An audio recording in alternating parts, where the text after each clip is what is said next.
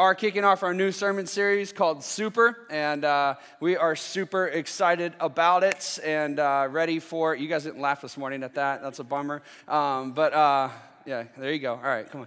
All right, so we are super excited about it. It's going to be a lot of fun talking about superheroes and the life that God has for us, this superhero life that he wants us to live, and really asking ourselves the question of what type of superhero do you want to be is what we're going to be looking at and talking about, so it's going to be a lot of fun. As we were brainstorming about what to call this sermon series and working through it together, Pastor Fred and Chris and I, we were all talking, and we landed on this. We were like, that actually might be something. And we're like, who knows? Maybe it's just us. I don't know, but we're going to go with it. And so we put it up on Facebook this week. Hey, we need your help. Let us know who your favorite superhero is. And we did not realize how many nerds we had in the church. And it was crazy how many people were just like, oh, this superhero, this. And there was almost like a battle on Facebook between DC and Marvel and all this different people writing just books about who their favorite superhero is and why. It was fantastic. A couple of them put some different things. Malcolm from the Newport News campus, he put Captain America because America. And that was good. David Godwin, at first, him and his wife were putting something about each other being their favorite superheroes, and I was like, that's ridiculous, get over it. David, I know that you're a super nerd, so what is your real answer? And David finally said, Wolverine, because he has adamantium claws. Right? So that's pretty cool. I mean, that is pretty beastly. So, I mean, that's pretty awesome. Nate Nowotny, one of our elders, he put Mighty Mouse because it was the first superhero he remembers seeing as a kid, and he's still a kid. So that's just the way that one is. Jennifer Wilson, she put Wonder Woman, of course, because girls rule. So, ladies in the house, that one's for you. Erica Thatcher, she's not here this morning. She put this. This was fantastic. She put, personally, I'm partial to the villains. And I was like, well, that's good. But if it has to be a good guy, I just love that, it's Batman all day. He has no superpower needed. He used all of the bad that happened to him and all the good that he had to help others. He fought next to those heroes with superpowers, yet held his own with just what his heart and mind could do. Plus, he has the coolest symbol. And so I was like, that's true right there. That's good stuff. That is so true. She is the winner of our DVD, so she isn't here this morning. So I need to know in here this morning, she's got another chance. I mean, we're about winners and losers at City Life, and since she's not here, she's a loser this morning. And so I need to know, who in here, who is your favorite superhero and why? Let me hear anybody in here, if you've got a favorite superhero. Anybody in here? Sarah.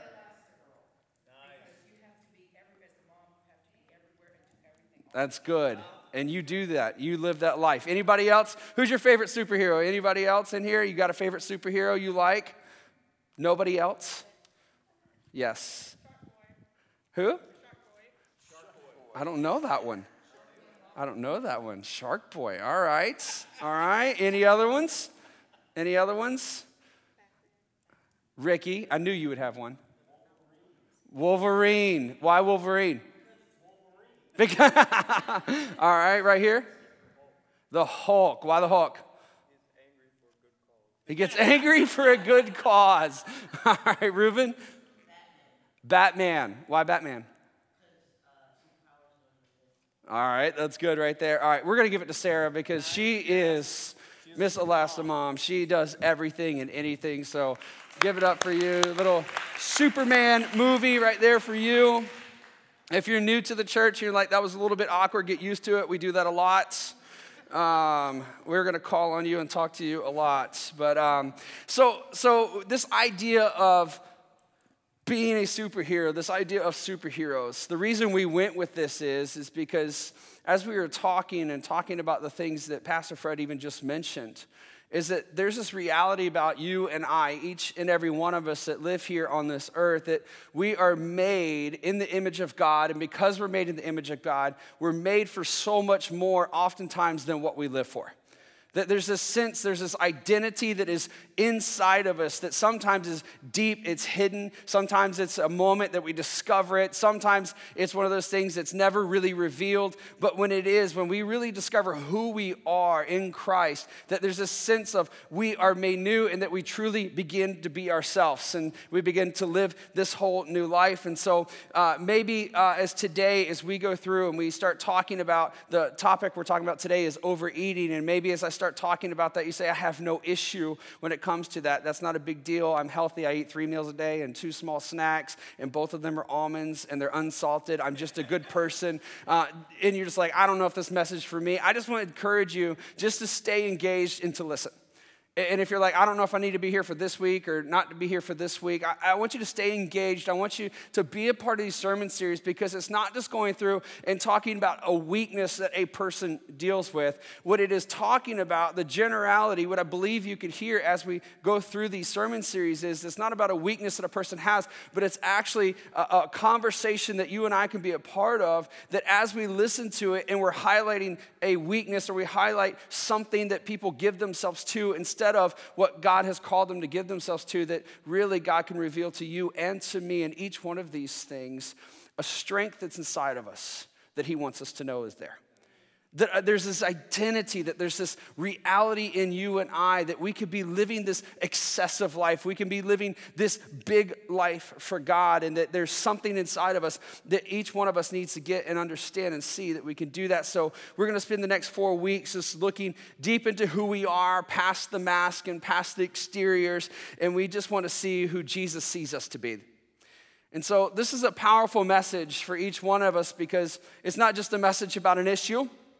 It's a message about God speaking to you and to I and revealing our understanding of desires. See, each and every one of us, we have desires. There's not a person in this room that doesn't have a desire for something. If anything, you're like, no, I am like the most low-key person in the world. I don't have any desires. You're breathing right now. You have a desire to breathe.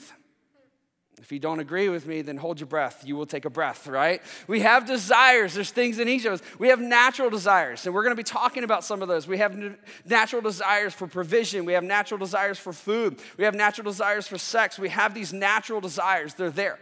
They're in each and every one of us. There's also some unnatural desires, right? If you've ever been a kid or even still now, every once in a while, you stare up into the sky and you just think, what would it be like if I could fly? You got some unnatural desires. Has anybody ever felt that? What would it be like if I could fly? Not in a plane, if I could just take off like Superman. Have you ever felt like that? Or watched Spider-Man like Braden and I did yesterday? Spider-Man, we were watching the cartoons, and I'm like, what would it be like to swing from the buildings? That would be so awesome, right? Just to know. I mean, there's some unnatural desires that each and every one of us have, just things that are just beyond us. Braden and I were talking the other day, talking about the sermon series, Braden just asked me out of the blue. He's like, Dad, what would be your favorite, or what would be your choice of a superpower if you could have one? And I was like, freeze time.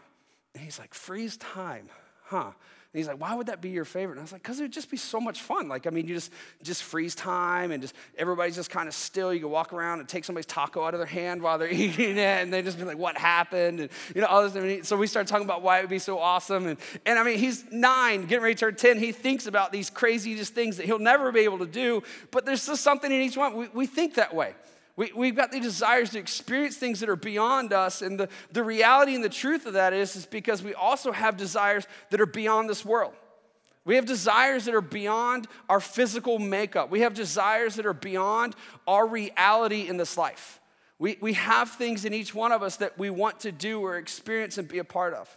In Ecclesiastes, Solomon, as he's writing out these different things, and he's just reflecting on life, and he's just saying, hey, listen, man, it just doesn't make any sense. I mean, if a person lives and they do all the right things and whatever else, I mean, they die.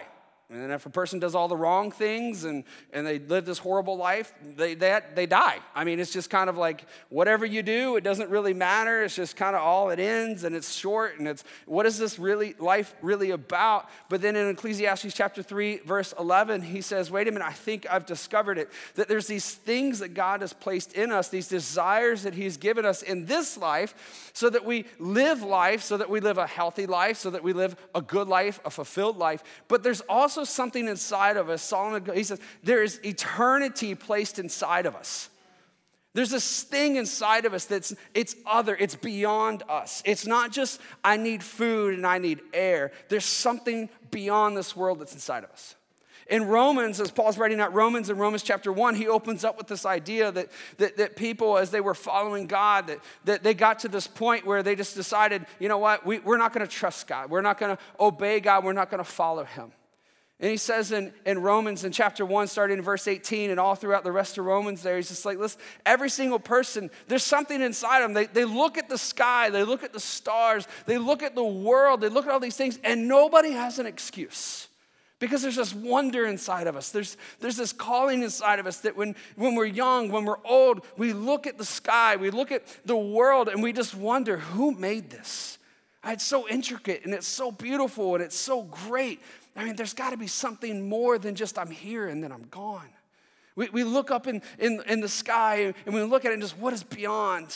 I mean, are there aliens out there? Are there different planets? Is there life on different planets? Is there a God? What does heaven look like? We spend time thinking about these things, pondering these things. Philosophers all throughout time. I mean, these are things that have driven them. I mean, they're looking at it, whether they're Christians or whether they were committed to God or not. They've asked these questions because there's this eternity inside of us. There's something that pulls us beyond the natural, that's beyond where we are. And so we see all of these things happening. We see the sense that as you look through Scripture and all these different places, that there's something inside of us, there's this desire inside of us that longs for more. C.S. Lewis, this very idea is the thing that led C.S. Lewis to commit his life to Christ and to follow him. C.S. Lewis writes this in his book of Mere Christianity. He says this, he says, creatures are not born with desires unless satisfaction for these desires exist. A baby feels hunger. Well, there's such a thing as food. A duckling wants to swim. Well, there's such a thing as water. Men feel sexual desire. Well, there's a such thing as sex. If I find myself a desire which no experience in this world can satisfy, the most probable explanation is that I was made for another world. See, in this sense that there's something more inside of us, there's this longing, there's this desire for something that's beyond what this world has to offer. It's even made evidence in the idea that since the beginning of time, I mean, since man's been here, we've tried to amass wealth, we've tried to build kingdoms. There's men and there's women who have done amazing things. They've conquered the world over. They've done all of these things. They've had everything. There was nothing at want for them, but yet they were still longing for something that they could not find here. There's not a person that today that has everything they want that doesn't still want something more. I mean, so it's proven over and over and over again, and this is what compelled C.S. Lewis, and it's one of the biggest apologetic arguments is that there's this existence for God because we can't be satisfied completely in who we are in the things that are present in this world. So there has to be something more. There has to be something beyond us and beyond this planet. And so this morning as we start this conversation, as we begin looking into these things and we talk about desires, what we want you to hear and we want you to get is that the desires are not bad. That there's nothing wrong with having a desire for something. Even if it's something like food, there's nothing bad about having a desire for food. Yesterday, I popped up on my Facebook feed, the best 15 burgers in the state of Virginia worth the drive. I downloaded that, I saved it. I'm going to enjoy some burgers around Virginia as I track around. There's nothing wrong with enjoying food. Alex just got excited about that. We can go, there's one here in Williamsburg on the list right now from the Trellis. So we can go do that sometime soon. But there's nothing wrong with enjoying good things. There's nothing wrong with having a desire to enjoy those things. The problem is, and the reality is what's happened in our culture, the shift that's happened in a lot of our lives is that it's not the desire that's the issue, it's that the satisfaction becomes the desire. And when that satisfaction becomes the desire, what happens is this capacity for excess that's inside of each every one of us. This reality of eternity, this desire for something more. When we desire the satisfaction, and that becomes the main thing that we look for, what happens is we get off balance. And we begin to lose this capacity for excellence, this capacity for excess. And instead we begin to settle and we begin to move farther and further away from the life that God has for us. See, the reality is that each and every one of us, we need to see in our lives that we were made for excess. I mean, this morning, if you were sitting here in your chair, you're breathing, you were made for excess. You were not made for a little life. You were not made for a small life. You were not made for an insignificant life that has no impact on anybody else or the world around you. You were made for an excessive life. You were made by an excessive God. You were made to live an excessive life of joy and peace and fulfillment. You were made to be excessively good because you serve and live because of an excessively good God. You were made to love excessively, to show mercy excessively, to extend grace excessively, to offer forgiveness excessively. This is the excessive life that you and I were made for. We were made to live our lives big. We were made to live our lives great for God. We were made for this. And this is what we want each one of us to hear this morning, that we're capable of living this excessive life and being this superhero, discovering this true identity of who we are, living big, living beyond the normal because of the life, death, and resurrection of Jesus Christ. This morning, each one of us, we have something that is pulling us to do more, be a part of more, and that's a God-given reality in you. We want to reorient. We want to reshift the focus and make the desire where it's supposed to be for the natural things, and the desire for the supernatural things be discovered and shown in the person of Jesus Christ. And that's what we're looking at this morning. Neil Anderson, he says this: the more you affirm who you are in Christ, the more your behavior will begin to reflect your true identity. So let's pray. Father, we just pray that as we have this conversation, Lord, that you do just that you reveal the true identity of who we are as we look at Jesus. God, and I pray that our eyes just be open wide, that our minds be open wide, our hearts be open wide to who Jesus is and what Jesus has done and the life that he's called us to. And he's given us opportunity to live because of the life that he lived. Father, direct us and guide us this morning. Let this be a conversation. Let this be a message that impacts each and every one of us. Lord, we thank you and we praise you. In the name of Jesus, amen. Everybody doing well? Everybody awake? All right, good stuff. All right. I need affirmation. It's an issue I have. So you got blank stares. I'm going to start calling on you. All right. Galatians chapter 5 is where we're going to be this morning. I'm going to be reading out the Message translation. We will have it on the screen so you can follow along there if you want to read it word for word. Galatians chapter 5, verse 22. But what happens when we live God's way? He brings gifts into our lives, much the same way that fruit appears in an orchard. Things like affection for others, exuberance. I love the word exuberance, and that's the whole reason I used this passage in this translation. Exuberance, it means the quality of being full of excitement, growing profusely, luxuriance. That's what this word exuberance means, this life that we're supposed to have, this exuberant, that we're exuberant about life and serenity. We develop a willingness to stick with things, a sense of compassion in the heart, and a conviction that a basic holiness permeates things and people. We find ourselves involved in loyal commitments, not needing to force our way in life, able to marshal and direct our energies wisely. Legalism is helpless in bringing this about. It only gets in the way. Among those who belong to Christ, everything connected with getting our own way and mindlessly responding to what everyone else calls necessities is killed off for good, crucified. See, the reason that we've attached this idea of superhero to it is that, one, superheroes are cool. And we all have our favorites, even though none of you wanted to talk about it this morning, except for people on this side of the room. Not only do we have our favorite superheroes, but we also, each and every single one of us, there's something that we would like to do that's beyond us. There's something that we would like to experience. There was some supernatural thing that we would like to do. But at the same time, we also see, and there's something compelling about the story and the life of superheroes. I mean, it's just amazing to me how superheroes can just live on, and it seems they just continue, and they're reborn in every generation. I mean, when my dad was younger and they had Superman come out for the first time in 1968, I believe it was, that the first time it came out when Pastor Fred was like 20, they came out, I'm just kidding, I had to. I'm just trying to get some life here. Okay, all right, so, and I just use you, all right? So, all right. So, when Superman first came out, you know, I mean, it was a good movie, but I've watched it and I was just like, oh, that's pretty bad, right? But the new Supermans that come out, I mean, they're pretty awesome. And it's just like, it's a whole new story. There's this whole new development that's there. And what I love about it is that the new Supermans that come out, the new Batmans that have come out, what they're going deeper into is not their special abilities, but they're going deeper into the story of who they are.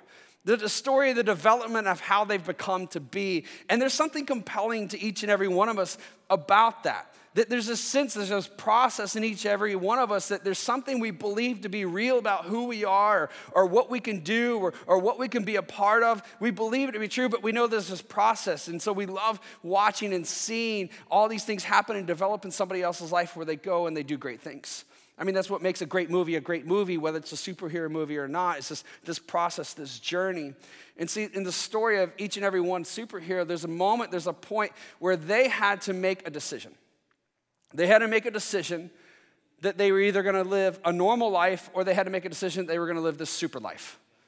That there's this process that they had to go through, that there's many of them, there's this wrestling of going through, of realizing what they have to give up and what they have to sacrifice, what most people would say are normal necessities. Most of all of the superheroes struggle with losing some sense of romantic relationship. They go through and they wrestle with this, and they have some, person on the side that they're trying to stay connected with, but then ultimately, it's dramatic and it's horrible, and we love bad love stories, and so it's relationships. So they have to give up some sense of identity or friendships. They have to give up a career, or they have to give up all of these different things. They have to hide their real identity so that they can live this super identity, this sense that they have to give something up, that they have to make this decision to live this extraordinary life. But each and every one of them, as they had to make that decision, the reason they made that decision is because they realized that they have an extraordinary gift. That this extraordinary gift is one that if used for good, it makes a difference in the world.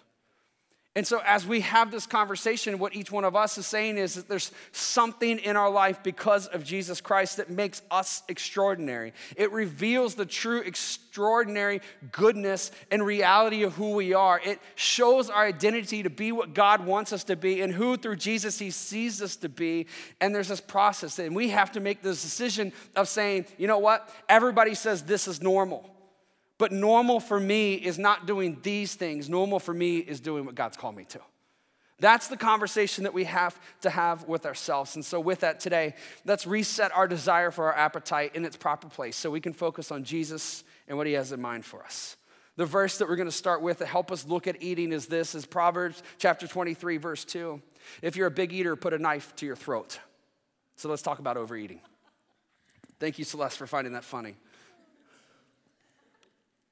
We're going to dive into this verse fully, but this verse right here about overeating, it's a verse that we look at a lot of times when it comes to gluttony, when it comes to different things. It sets our mindset. And so we're going to have a conversation on a whole about this. But overeating, it's something in our lives. It's something, as Pastor Fred was talking about during the worship wrap-up moment, is that there's this sense that we're made for excess. We're made for this greatness. But what happens in our lives is that sometimes as we're going through life, we excessively commit ourselves to something. And as we excessively commit ourselves to those things, that we end up in this place where we're kind of lost and just not really who we're supposed to be. And we find these habits and we find these things going on. And so we're talking about overeating today because it's a big issue in our culture. It's a big issue in our culture. And it's a bigger issue than I think we even realize. And so this morning what I want to do real quickly is go through and look at overeating, why we do it. The first one is because of bad habits.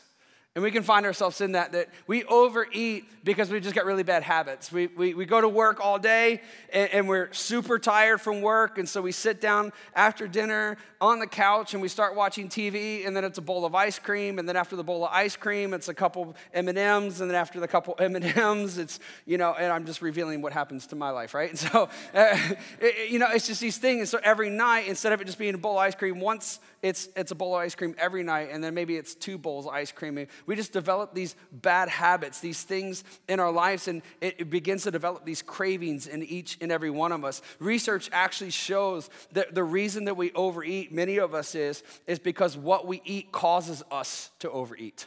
And so what we eat actually impacts us. And so we develop these cravings and these habits because of what we're eating. And so we begin to overeat for those reasons. There's also emotional reasons that people overeat because there's emotional things happening in their life, and because of circumstances, because of the way they've been raised, because of things that have been said to them, things that have happened to them, they eat because of these situations. And so there's these emotional things that can happen. It happens because of one, I got an article, if you're interested in reading, I can give you the link later, but this article, it talks about these 5 different emotional reasons that we eat, and the first one is fight or flight. This eating is to soothe the buildup of anxiety and fear.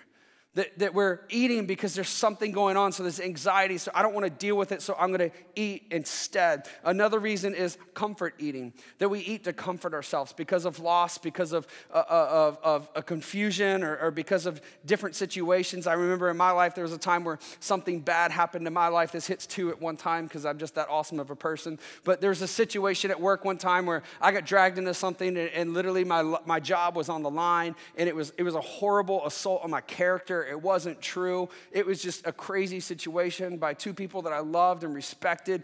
And I mean, it was just a crazy, crazy situation. So I went to the store after work and I bought clothes, and then I went home and ate an entire frozen pizza and a bunch of ice cream. You know, it's this thing that you just you do things. So I overspent and I overate, right? And so that's where I was because I was trying to comfort myself. I was trying to deal with something through these external things instead of doing them properly.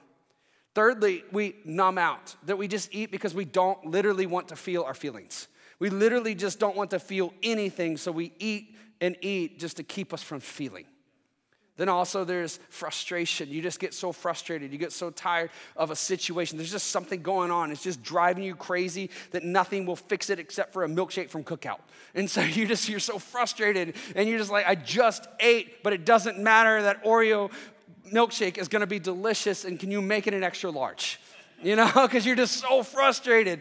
And so there's this issue inside of you. And so it's an emotional reason. It's something that's real that people go through on a regular basis. And maybe you've been there in any of these. Maybe you find yourself in this one. It's a self-attack. That there's things that have been going wrong in your life. And because they've been going wrong, you blame yourself. And so what you do is you're so frustrated with yourself. You're so discouraged in who you are. You see all the bad that's in your life, and you blame yourself for that badness. So instead of recognizing the goodness that's there, instead of recognizing the goodness that's in you, especially if you're a follower of Christ, recognizing who Jesus has called you to be and the freedom that you're supposed to have, you so involve yourself and get surrounded by the badness that you begin to attack yourself. And you attack yourself by eating food because you know if you eat food, it's going to make you feel gross. And you know, if you feel gross, that you're going to eventually get to this place where you're not satisfied with who you are and how you look. And so what you're really doing is you're just proving to yourself that you're not good.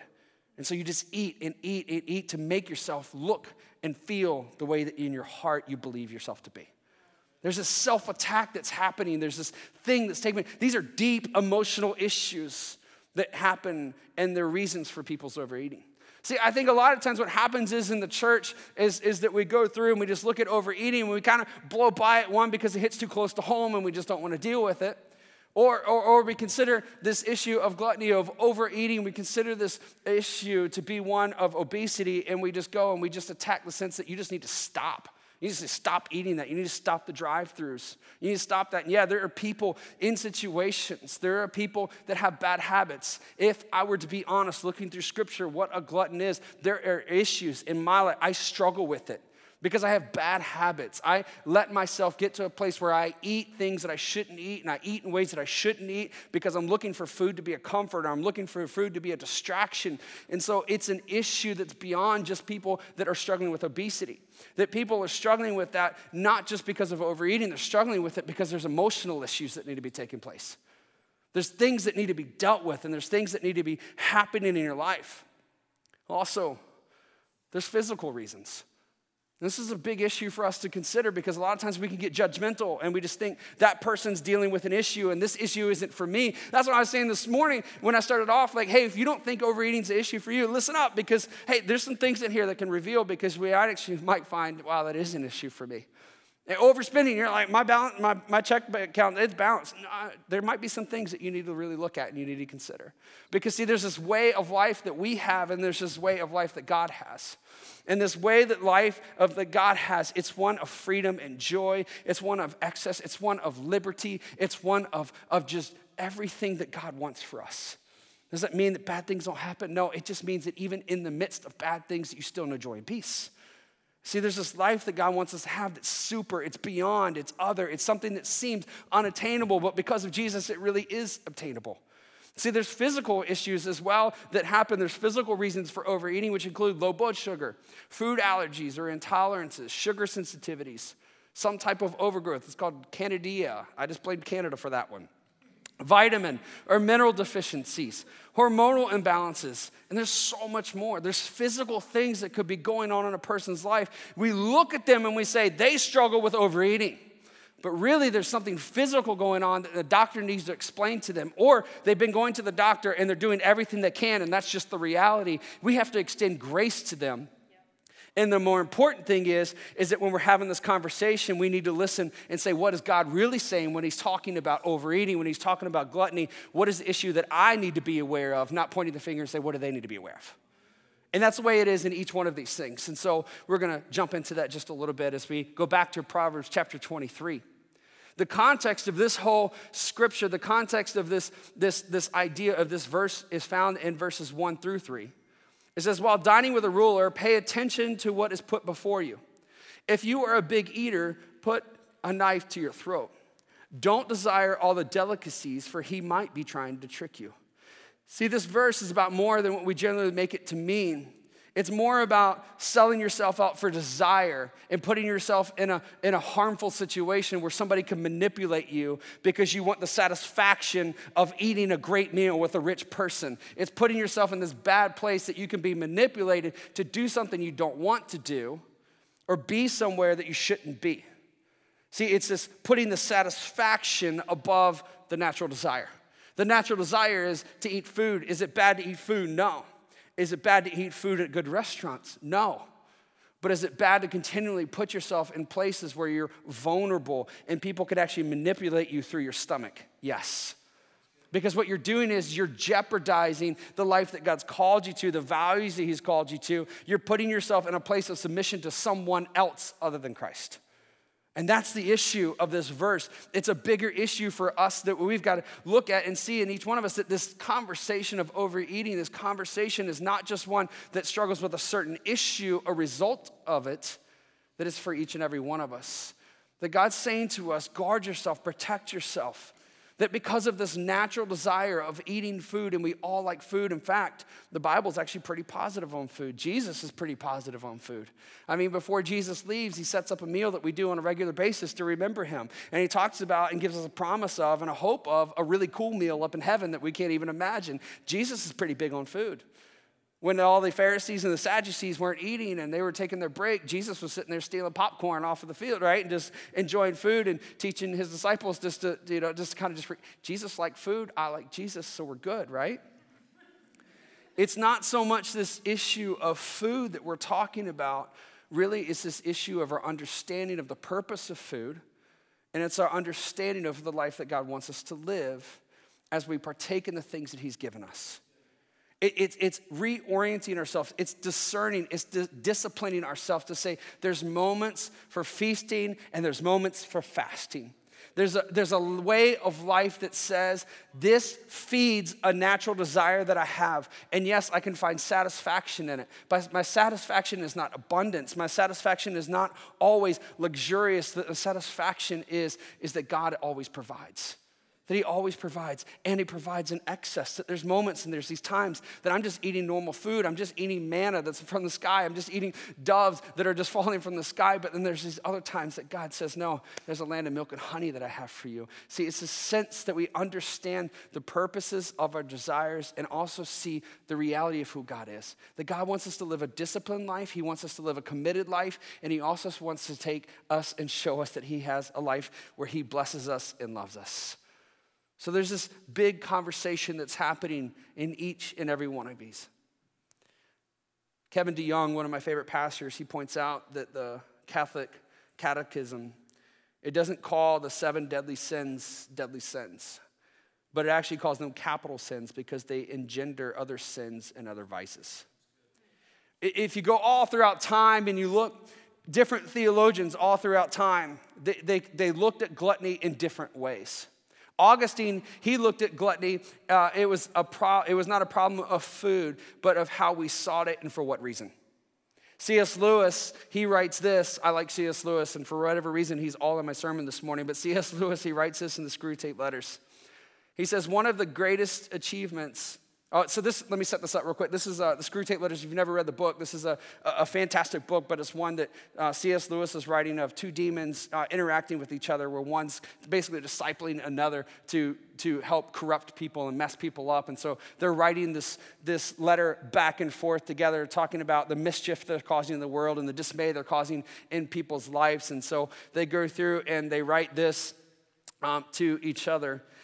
C.S. Lewis says this as in this conversation. It says, one of the greatest achievements of the last 100 years has been to deaden the human conscience on the subject, so that by now you will hardly find a sermon preached or a conscience troubled about it in the whole length and breadth of Europe. And it's talking about gluttony. This has largely been affected by concentrating all of our efforts on gluttony of delicacy, not gluttony of excess. Your patient's mother, as I learned from the dossier, and you might have learned from Glubos, is a good example. She would be astonished one day, I hope, will be, to learn that her whole life is enslaved to this kind of sensuality, which is quite concealed from her by the fact that the quantities involved are small.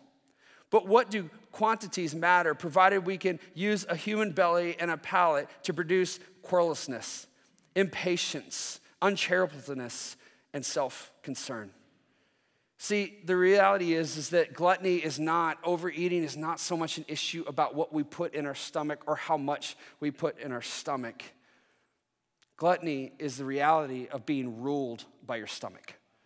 That you put yourself in places that are compromising. You put yourself in places that are harmful. You put yourself in a place where you can actually become prideful about what you eat. You become so caught up in what you're eating, why you're eating it, and how you're eating it, that you disregard other people's feelings, that you begin to actually, I've met people, they're so focused on their food, they're super healthy, they're super committed to what they eat, and they're some of the most gluttonous people I've ever met in my life because they're so just caught up with food. It's their entire life. It's their entire way of life. It's their entire conversation. And not only are they living in this life where they're consuming massive amounts of food, but yet still being healthy, they have massive amount of waste in the sense that they don't eat everything that they buy and they don't eat everything that they make. And it's excessive. It's crazy. They have a disregard for the way of life. They have a disregard for others. They're so focused on what they're consuming, but yet they're healthy. See, it's this mindset, this sense of in our lives that there's this desire. And this desire, it is right, it is good to like food, to want food. And you might find yourself in a place where you say, I'm not obese, I'm not dealing with these things. It doesn't mean that this conversation can't reveal a deeper understanding of a life that God has for you. It doesn't mean that this conversation is one that is irrelevant for you. If you are struggling with these things and you struggle with overeating and there are results in your life that you see because of that, you need to hear today, just as much as the other person needs to hear today, that God is calling us to a life that is beyond, a life that is one that is found in Him, a life that is one that is freedom. It's one that makes us to understand who He is and to live the life that He wants us to live. It's this life that says you are right now and you are becoming. You are being made in the likeness of Jesus Christ, who is exuberant, who is excessive, who is amazing. That is the person who you are now because of Him and who you are becoming. It's this sense of knowing who we are, that there's something that I can do in this life. And so when I go through, I have to discipline myself. I have to commit myself. I have to say, I'm going to follow in the way that God has for me. And so when it comes to food, I'm going to take in food. I'm going to have a balanced diet. I'm going to have a diet that helps me to be healthy so that I can be around for my kids. I'm going to have a balanced diet that helps me to have the energy to do what God's called me to do. See, for me, when I get into the habits that I have and I fall into eating the way that I would prefer to eat, because of different situations or because of likes or because of habits or because of all these things, I actually find myself with less energy.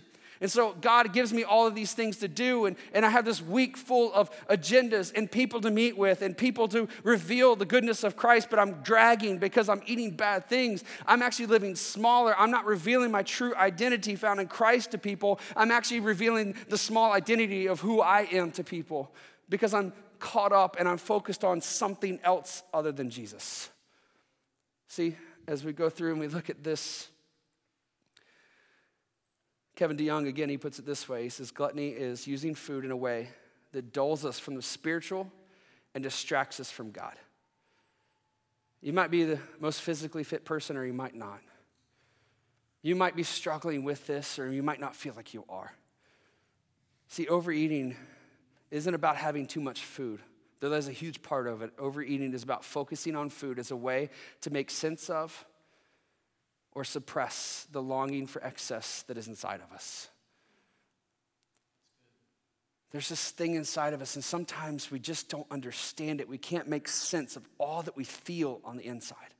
We look at our job, we look at our marriage, we look at our homes, we look at the dreams that we have, and we sense this restlessness. We feel this pull on the inside of us that says, I'm a part of something bigger. I'm supposed to be doing more. There's supposed to be more happening in my life, and we feel this, and we sense it, and we see it, and we can't make sense of it. And because we can't make sense of it, we default and we get out of balance, and the capacity for excess is now lost in something small instead of lost in the greatness and the excess of Jesus Christ's glory. See, there's this shift that has to happen in us. There's this mindset that we have to have that says, you know what? I'm committed to doing the things that God has for me. I don't want to be dulled to the life that God has for me. I don't want it to suppress those things. I want to be fully alive to Him. And if I got to self-discipline myself, if I've got to correct some things, if I got to realize that I'm in a place of hurt, I'm in a place of pain, I'm in a place of shame right now, and this is revealing to me why that's happening. It's revealing to me why I have the habits that I have, why I'm doing the things that I do. If you see your excess in another way, you see that you're so focused on it and that you're giving yourself to food that you look at it and you say, you know what? I'm not trusting God. I'm trying to take things in my control instead, and I've gone completely on the opposite side of things. This morning to hear that God has freedom for you, that He has this life, this excessive, this exuberant life He wants you to live, and it's one where you're caught up and focused on Him, doing the necessary things you have to do to live that life, instead of caught up in the things that you have to do and ignoring the life that He has for you. That's where we are this morning. Man, that's good stuff right there, and everybody's quiet. Spiritual reasons, the last one. We live our way instead of God's way. I was going to go through a couple things here, but you see, in the New Testament, or not in the New Testament, in all of Scripture, there's, depending on what translation you look at, but the most that I could find is in the ESV that the word gluttony or a form of gluttony was used 4 times all in Scripture. And all of those times are attached to the word drunkenness. Even when they're used as slander towards Jesus Christ, there's this sense, there's this reality of them being attached to that. In Proverbs chapter 27, verse, I believe it's Proverbs chapter 27, just trust me on that. But Proverbs chapter 27, I believe it's verse 3, I'm not sure though. The word in the New Living Translation, it translates it wild, but most translations translate as gluttony. And it's talking about the life of a youth, a parent. They've done all these things to raise their kid, but they've become gluttonous. They've become wild. There's a sense of public disorder. There's a sense of, I know what's right. I know what I'm supposed to do. I know there's a way to life. I know there's a living to life that I'm supposed to do, but I'm going to disregard that. I'm just going to throw it all out. I don't care about that. I'm just going to live a life of disorder, and I'm going to focus on these things, these exuberant, fun things in this world, because I'm going to try to find that place of excess in my life. I'm going to try to find fulfillment in the things of this world by doing that instead of the things of God. See, it's a sense that gluttony is not just so much about eating, it's about this sense of what's going on in our hearts, that it's a stepping stone, that it's a beginning of a revelation of really what's going on inside of us, that we don't care about the excess of who God is, we just want the excess of what life has to offer. So, as a follower of Christ, what do we do instead? We feast on Jesus Christ. We feast on Jesus Christ. In Psalms chapter 39, David is writing to his choir director, and he's seeking in beginning of Psalm chapter 39, and he's just saying, listen, I just made up my mind that I'm going to do what I have to do, and I'm going to bite my tongue, and I'm just not even going to speak when certain people are around.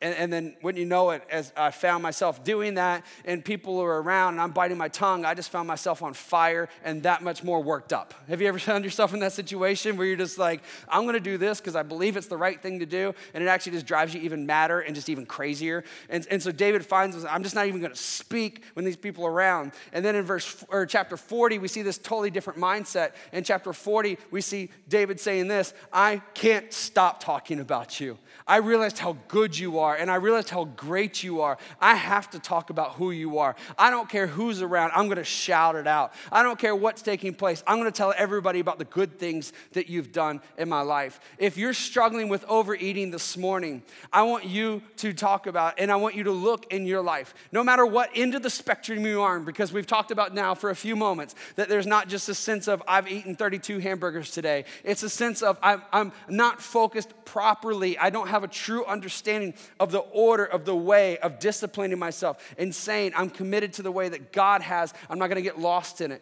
If you find yourself in that place today and you're struggling with this, I want you to consider this, to look at your life and to say, man, I've been quiet for way too long. I've been quiet for way too long. What happens in our life is, and what we see in the emotional issues of eating disorders and all of their different ways, and we see all these things, is that what happens is we pull away from life. The reason I have those bad habits and I eat multiple bowls of ice cream is because I want to pull away from life. I just want to decompress, and so I decompress it in a bowl of ice cream instead of decompressing in a proper and healthy way. Does that mean I shouldn't eat ice cream? No, I should, and I should enjoy my ice cream, right? Especially if it's made out of chocolate and has some kind of peanut butter in it. That is what I should do. However, if I'm not processing, if I'm not committing myself to live in the goodness of who Jesus is, and if I'm not aware of who he is and who he's made me to be, I'm not speaking, I'm not singing, I'm not committing to speaking of his goodness and praising him in my life, what happens is I withdraw, I pull away from the life that I can find in Christ, that I have in Christ, and I commit myself and overwhelm myself in the life that I have, and I then, because of this excess, because this need to be connected with the eternal, excessive God, this need overwhelms me in other things. So if you find yourself in a place today, I just want to challenge you, and I want to encourage you, praise like you've never praised before. Talk about who God is. Share of his goodness. If you feel like you're a bad person, if you feel like you should be ashamed and you should hurt yourself, look and know that God does not look at you that way. God looks at you with love and mercy and grace. He doesn't see a hurt, scarred person. He sees a loved person. He sees a person that is cherished. He sees a person that has a purpose. He sees a person that he wants to call his child. And today you need to believe that, hold on to that, embrace that, and you need to speak that into your own life because God wants to speak it into your life. You need to talk, you need to declare instead of withdrawing and pulling yourself away. Secondly, you need to do this. In Matthew chapter 6, verse 25, we see Jesus talking and he says, listen, don't worry about the food. Don't worry about what you're going to eat today or what you're going to eat tomorrow. God is a God who provides. You need to trust and you need to believe that what God's word says is true. God's word says that if we're doing his will, if we're committed to doing what God has, that we do not even have to worry about the most basic of needs, that he will provide for them, that we will not even go hungry. Listen, you trust God and trust his word. Trust and believe. How do you do that? It goes on in chapter 6. Pastor Fred just referenced it this morning. I laugh how he does that all the time. He must read my notes somehow. But in verse 6:33, this is a verse that is huge for us as the church as well, is that he says, seek first the kingdom of God. Amen. Man, so you need to praise, you need to acknowledge who God is and what he is doing in your life, what he can do in your life, and who he is. And you need to do what he's called you to do. You need to put his kingdom first instead of the things of this world first. See, what happens is when I withdraw and I put myself in a place of isolation, what I'm doing is, and I'm saying Jamie is king of Jamie's world. Jamie is gonna dictate what Jamie's gonna do. And what Jamie does is stupid every time. So, says it one person who knows me the best in the room. That's awesome. What we need to do is instead say, God, I'm putting you first. I'm seeking your kingdom first. God, this is what I feel. This is what I've experienced. This is what I've gone through. Here's the discouragement. Here's the failures. All those things aside, I know who you believe me to be, and I know who I am because of Jesus Christ. And God, I thank you for that. And God, because of that, because you've given me this life, you've given me an opportunity to live this life, God, I'm gonna put you first, and I'm gonna seek you first. God, I'm going today after your kingdom. God, I'm gonna talk to people today about Jesus Christ. God, today I'm gonna be good and do good because you are good and you do good. God, today I'm gonna live my life full on for you. I'm gonna put your kingdom first. When you do that, you reorient yourself to God's purposes, and the things that are natural desires, they get put in the right place. Now, is it gonna be a process? Yes.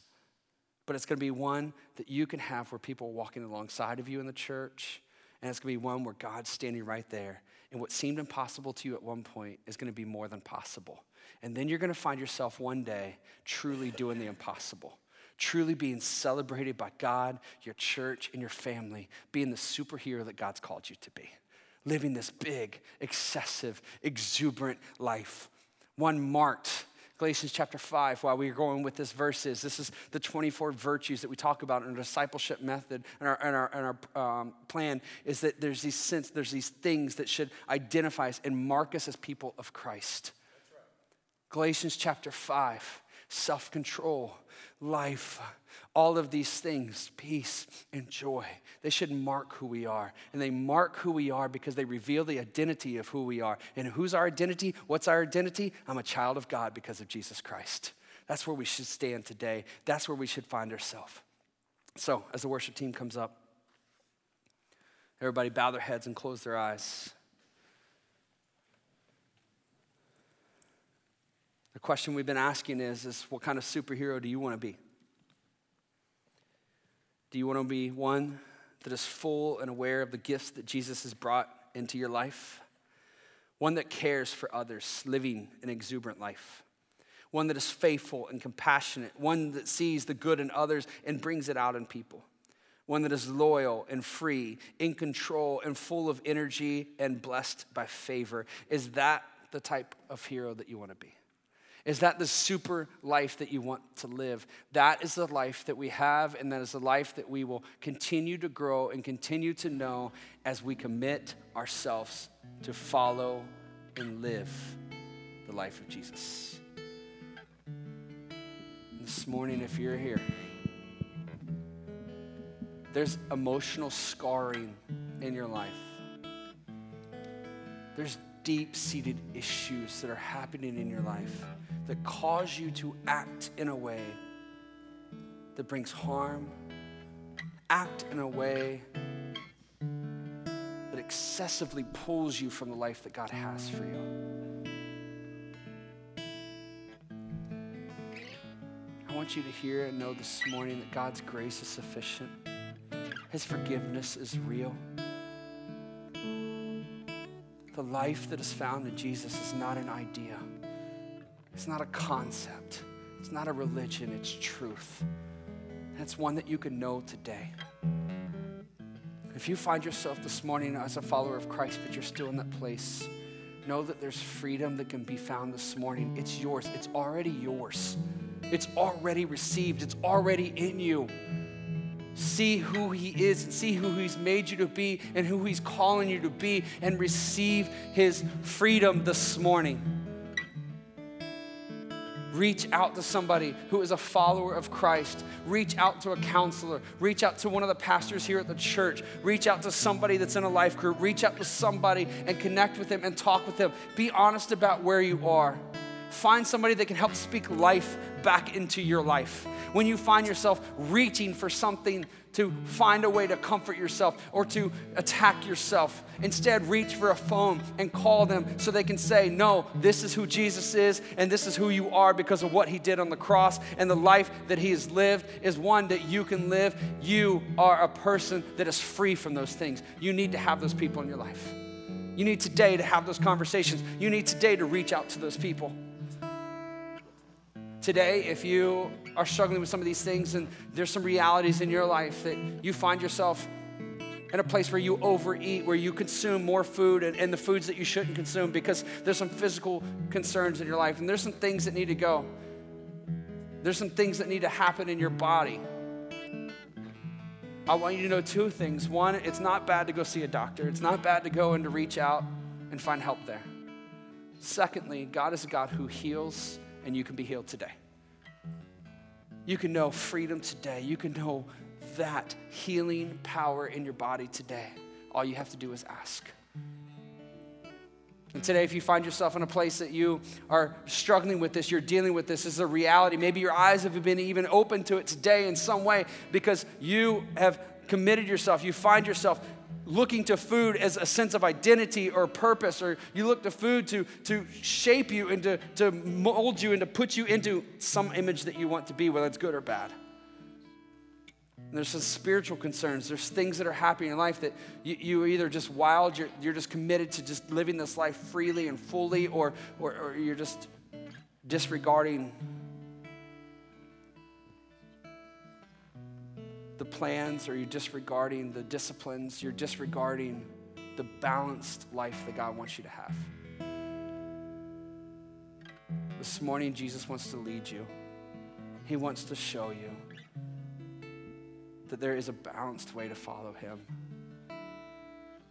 That you can just eat food to live, and you can enjoy food, but you can also know and enjoy the life that he has for you. Not dulled to his spirit, not dulled to his actions, but alive and aware to who he is, full of energy, doing the things that he's called you to do. So if you find yourself in any of those places here in the moment as we stand to sing this song, I just want you to stand and lift your hands, lift your head. I want you to say, hey, I'm a follower of Christ and my identity is found in Christ. I stand strong in Christ, and if I need healing, Jesus, heal me. If I need freedom, Jesus, give me freedom. If I need power through the Holy Spirit, give me power. And that is available to me because of what Jesus did. Stand up, believe it, sing it, claim it, speak it into your life. Thank God. Promise, don't just make promise to him, but praise him and thank him for the promise of who he is and what he's given you in this life. And this morning, if you do not have a relationship with God, you do not know who God is, you have not committed your life to Christ this morning, you can find freedom, know freedom. You can know life, this exuberant life of peace and joy this morning by saying, Jesus, I commit my life to you. I'm giving my life to you. God, I'm following you and I'm making you Lord of my life. You can do that in this moment as well. So let's stand, let's sing, and let's give God praise this morning. From my heart to the heavens, Jesus be the center. It's all about you. Yes, it's all about you. From my heart to the heavens, Jesus be the center. It's all about you. Yes, it's all about you. From my heart to the heavens, Jesus be the center. It's all about you. Yes, it's all about you. From my heart to the heavens, Jesus be the center. It's all about you. It's all about you. So we sing, Jesus be the center of it all. Come on, you sing it, sing. Jesus at the center of it all. from beginning to the end. From beginning to the end, it will always be, it's always been you, Jesus. Jesus. Jesus at the center. Jesus at the center of it all. Jesus at the center of it all. From beginning to the end, it would always be, it's always been you, Jesus. Jesus, matters, nothing else matters. Nothing in this world will do. Jesus, you're the center. 'Cause Jesus, you're the center. And everything revolves around you. Jesus, you. So from my heart, From my heart to the heavens, Jesus be the center. It's all about you. Yes, it's all about you. From my heart to the heavens, Jesus be the center. It's all about you. Yes, it's all about you. nothing else matters. Nothing in this world will do. Jesus, you're the center.